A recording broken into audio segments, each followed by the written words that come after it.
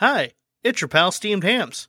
Join me every week on the Unforgettable Luncheon as we discuss topics in the nerd world like gaming, comics, cartoons, and whatever else may cross my mind. You can find me on the socials as SteamedHams81 on Twitch, Twitter, and Instagram, and YouTube. You can also find me as the Unforgettable Luncheon on Facebook. And check out Steamed Hams Merchtorium, the link to which will be in the description of this podcast. The Unforgettable Luncheon, nerd comedy at its okayest. When you think of superhero origins, where do you think of? New York? LA? Boise? But how many superheroes came out of New Jersey? 3, but we're not talking about Blunt Man and Chronic today. Today, we're talking about the Toxic Avenger, New Jersey's first superhero, on the Unforgettable Luncheon.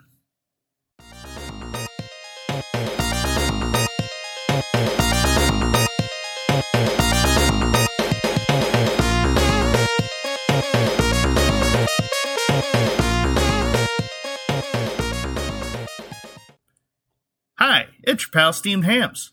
I hope you're ready for an unforgettable luncheon.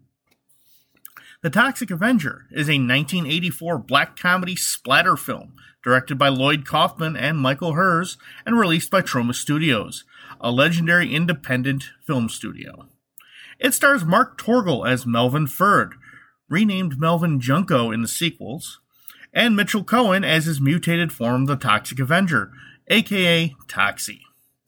Toxie has become the face of Troma, as he's their most successful character. Toxie spawned 3 sequels, a cartoon series, which we will get to, and a reboot in 2023. The first film starts by introducing our hero Melvin. Melvin is the janitor at the Tromaville Health Club, which is what they called gyms back then. It was a style at the time. He's the constant target of harassment by the patrons, mainly Bozo, Slug, Wanda, and Julie, who also like to cruise around at night, running down people in their car. They decide to trick Melvin into wearing a pink tutu and kissing a sheep, all under the guise of a date with Julie. Melvin is chased by the bullies along with the other patrons of the health club because, well, they're all assholes.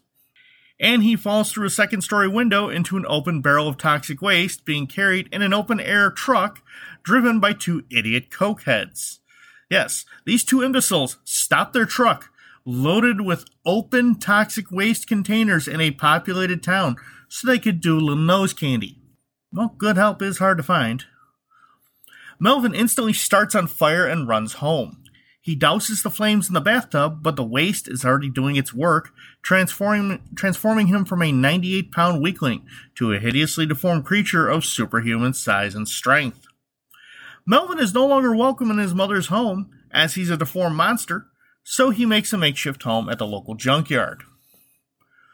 A group of drug dealers, led by the aptly named Cigar Face, who likes to burn people's faces with his cigar, tries to bribe the most Irish cop name ever, Officer O'Clancy. Holy shit, that is Irish. That is also stereotypical. When he refuses the bribe, as he's a good cop, they attempt to beat him and cut his nuts off. Toxie shows up, kills all the criminals except for Cigar Face, and leaves a mop on each of their faces as kind of a calling card. Of course, nobody believes O'Clancy that a monster hero saved him. Now, a local Mexican restaurant is assaulted by a trio of criminals looking to rob the restaurant and its patrons. But of course, old Toxie shows up, but not before the gang kills the guide dog of a blind woman named Sarah, who becomes Toxie's girlfriend. Now, some fun stuff about this scene. It was 3 guys, and it truly showed off how far Toxie was willing to go. Okay, one guy, he basically rips his arm off, which, fun fact, that guy was actually an amputee and had a fake arm for him to rip off, hence why you never see the one arm move at all. He gets his arm ripped off and basically, beat to death with it. Another guy is killed with a shake mixer. And the third guy basically has his arms fried off in the deep fryer. All while everybody watches in horror. Because why not? In fact, the one who was killed by the shake machine was played by an actor named Patrick Kilpatrick, who went on to a lot of Minor to moderate roles, never really starring. I do know him from Class of 1999, where he plays one of the cyborg teachers. That's an excellent, underrated movie. Check it out. I believe it is on Tubi. He quit after having been forced to point a shotgun at a small baby. And he says, no, I can't do this. He left. Thankfully, that was like one of the last scenes filmed with him. Of course, Toxie starts to date Sarah, and it goes from there. We'll get to that in a minute. It is later told that he has traumatons in his body that sense evil and force him to destroy it. Melvin continues his crime-fighting spree, taking on robbers, pimps, and drug dealers. Mayor Bellgoody, who's actually in charge of all the crime in the city, shocker, a corrupt politician in an 80s movie. He's worried that his syndicate will be undone and all the crime will be traced back to him. So, of course, he sends Cigar-Face with some other goons to attack Toxie, and they surround him. They encircle him and all aim guns at him. Well, so, a bunch of morons standing in a circle, guns drawn. Of course, Toxie leaps out of danger at the last second, and natural selection does its thing by having all those half-wits shoot each other at once. Serves him right. Melvin decides to take revenge on his former tormentors, so he attacks both Wanda and Julie at the health club, burning Wanda's ass with a sauna heater and cutting off all of Julie's hair, which he basically made them ugly, so that was a good revenge since they made him ugly, according to him. Now, he takes on Bozo and Slug after they steal a car from an old lady. Slug is tossed from the moving car at high speed and killed, because that's going to happen, and Bozo ends up driving the car off a cliff and is blown up. So, there you go. Now, Toxie's traumatons lead him to kill a seemingly innocent woman at a dry cleaner's, when she was actually the leader of a human trafficking ring. This woman looked like Sophia from frickin' Golden Girls, yet she ran a human trafficking ring. Of course, nobody knew her background because she was such a sweet old lady, so of course, everybody starts to hate him. Toxie is horrified at what he's become, and he grabs Sarah and says, let's go out to the woods for a while, get out of the city. So they move into a tent in the woods to escape for a little bit. Mayor Bellgoody calls in the National Guard to go after Toxie because he murdered an innocent woman, well, not so innocent, and they find him. Not hard because he's literally in a tent in the middle of a field, not deep in the woods, literally in the middle of an open field. So it wasn't that hard. Now, the mayor and the National Guard attempt to kill him, but the townspeople and Toxie's own mother come to his defense. Everybody learns that the mayor is crooked as they come, and Toxie disembowels him. Everybody sees Toxie for the hero he is, and he continues to fight crime in Traumaville. The end. Or is it? The Toxic Avenger Part 2 was released in 1989. It continues Toxie's story, albeit with a few changes. Toxie's last name has been changed to Junko, and his blind girlfriend's name changed from Sarah to Claire. Other than that, business as usual. Traumaville is crime-free thanks to Toxie. Claire gets Toxie a job at the Traumaville Center for the Blind. All is well. Or is it? Apocalypse Incorporated, a New York-based chemical company, thinks Traumaville is the best place for their new dump site. They blow up the Center for the Blind because bastards. Toxie and Claire are the only survivors. Toxie takes on and defeats the Apocalypse Inc. thugs that come to clean up the mess. The chairman of Apocalypse Inc. is none too pleased because, well, his goons were killed. He has his right-hand woman, Mona Malfair, call a meeting with the board of directors and to fire the entire personnel department because obviously they hire, substandard goons. Yeah, he's a tough boss. They find out that Toxie's dad left when he was a baby. One of Mona's girls poses as Toxie's psychologist and tells him to go to Japan to search for his father. He's not sure as he would be leaving Claire in her time of need. Claire tells him to go to Japan, that she'll be okay. Toxie takes a windsurf board to Japan because, well, budget and comedy. He emerges from the sea, Godzilla style, and startles everyone. Now you think in Japan they'd be used to monsters coming up from the ocean, but, hey. He saves Masami, a young woman, from some thugs. She agrees to help him find his father. Meanwhile, back in Tromaville, Apocalypse Incorporated starts a hostile takeover of the town. People who stand against them are either beaten and or killed.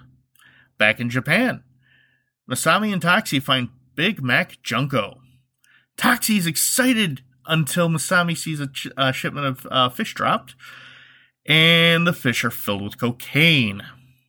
Was that like the drug of choice for movies back then? Cocaine? I mean, you didn't have like heroin. Weed was still a bad thing back then, but okay. It turns out that Big Mac was a drug-dealing Yakuza leader. Toxie battles both Yakuza enforcers and kabuki fighters, because Japan, we have to go all out on pissing off everybody. Toxie whoops everyone's asses until it's just him and dear old dad. But Big Mac has a trick up his sleeve. A bottle of anti-traumatons, which will kill Toxie. Toxie kicks the bottle out of Big Mac's hands and pushes him into a fish butcher, who chops him up in all the excitement, getting confused. The bottle breaks, poisoning Toxie.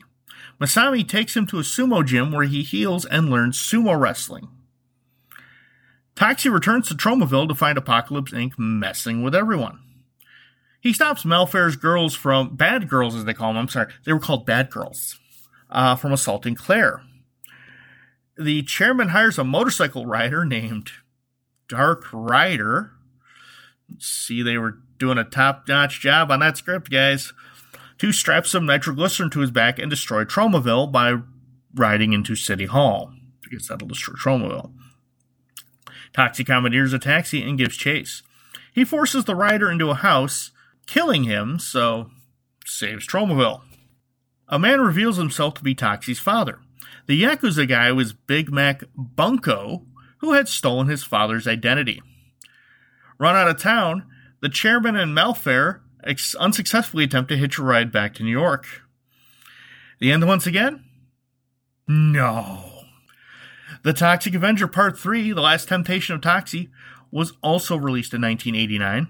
This installment follows Toxie as he attempts to get a normal job to pay for Claire's sight restoration surgery, which will cost exactly $347,000.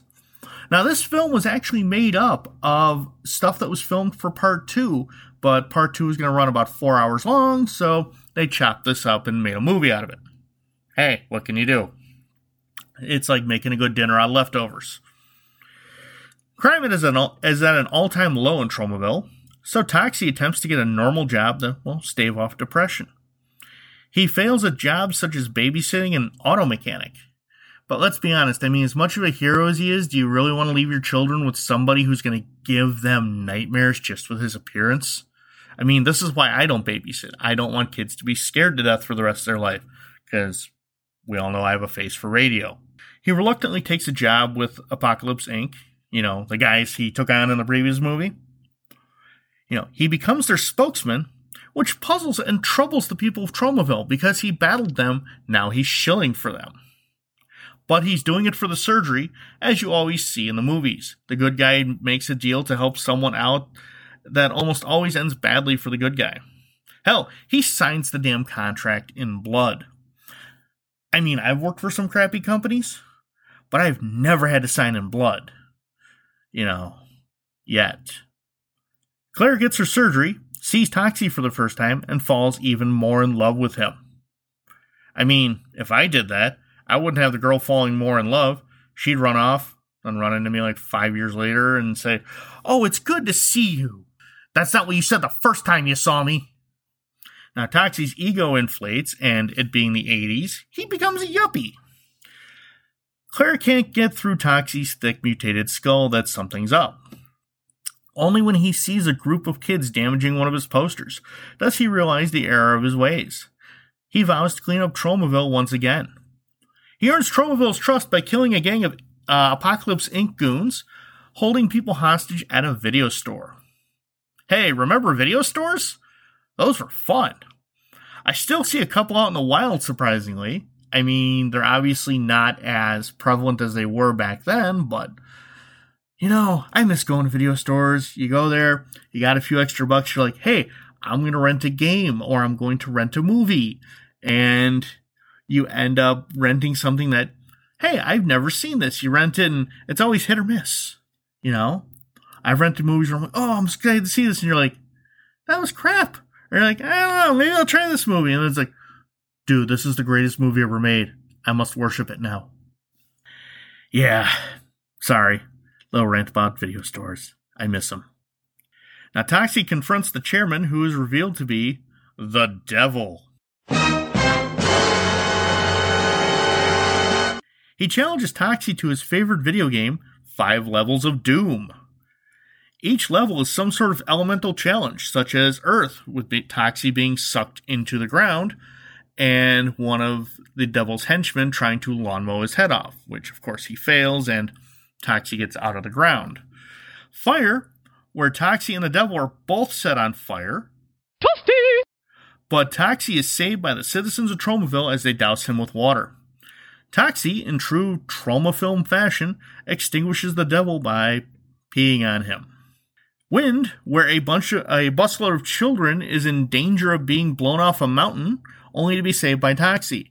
And of course, Mona Malfair, while trying to eliminate Toxie during that, is crushed by the bus as it falls. So, henchman gone.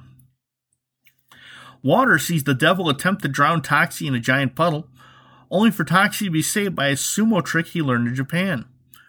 Call back to the previous movie. The final level sees Toxie turned back into Melvin and bullied by Apocalypse Inc. goons. Claire tries to intervene but is blinded again. Claire finds the contract in their home and learns that there's an escape clause that terminates the contract by act of God. An angel, disguised as a messenger, hands Melvin a scroll and it starts to rain. Wait a minute. Earth, fire, wind, water, and technically heart? Was he trying to summon Captain Planet? Is that how he's going to save Tromaville? Melvin becomes Toxie, and Claire is able to see again, and he defeats the devil by tearing him apart. He tears the devil's head off and launches it to Tokyo. Toxie and Claire get married and live happily ever after as monster and wife. Well, until Toxic Avenger 4, that is. Now, Citizen Toxie, Toxic Avenger 4, honestly my least favorite out of all of them. I'm not really going to go too much into the plot because it's just a mess. It is confusing. Okay, I've watched it a few times now. I sit there going, huh? Now, released in 2001, it follows Toxie as he switched places with his alternate reality doppelganger, the Noxious Offender, aka Noxie, after an explosion while battling a gang called the Diaper Mafia, who has taken over the Tromaville School for the Very Special. Yes, this movie goes over the line even where Troma is concerned. And that's a lot. Now, while Noxie causes trouble in Tromaville, making everyone believe that he's Toxie and just went rogue, Toxie works to escape the alternate reality of Amortville while battling evil versions of other heroes, like Sergeant Kabuki Man, which is another Troma classic you do need to check out. Sergeant Kabuki Man NYPD is freaking glorious. It's underrated. I say give it a shot. Okay. Claire, renamed Sarah, is pregnant with 2 babies by both Toxie and Noxie. It's a Troma film. This doesn't even scratch the surface of weird with them, okay? Of course, Toxie makes it back, defeats Noxie, and lives happily ever after with Claire/Sarah, and their baby who defeated the evil baby in the womb, because why not? Troma film. And for now, that's the last of the films in the series. Now, a 2023 reboot is in the works, starring Peter Dinklage as Toxie. Now, I'm honestly curious to see how that movie is when it comes out. I want to see what they do with it. Now, it being the 80s, early 90s, attempts were made at making children's cartoons out of very R-rated properties. Honestly, in the 80s, I think every major star had a cartoon where he either battled ridiculous villains with some super team, like Chuck Norris Karate Commandos, where he battled Super Ninja. I'm not even making this up. Look it up. And Rambo, the Force of Freedom, which I don't know why they would make a children's show out of that, but okay. Or they drove around and solved mysteries with a bunch of kids. Mr. T. I'm not even joking. Mr. T drove around in a bus with a teenage gymnastics team and solved fucking mysteries. Okay, this is where they got the plot for Mike Tyson Mysteries, which is a great show. Fight me.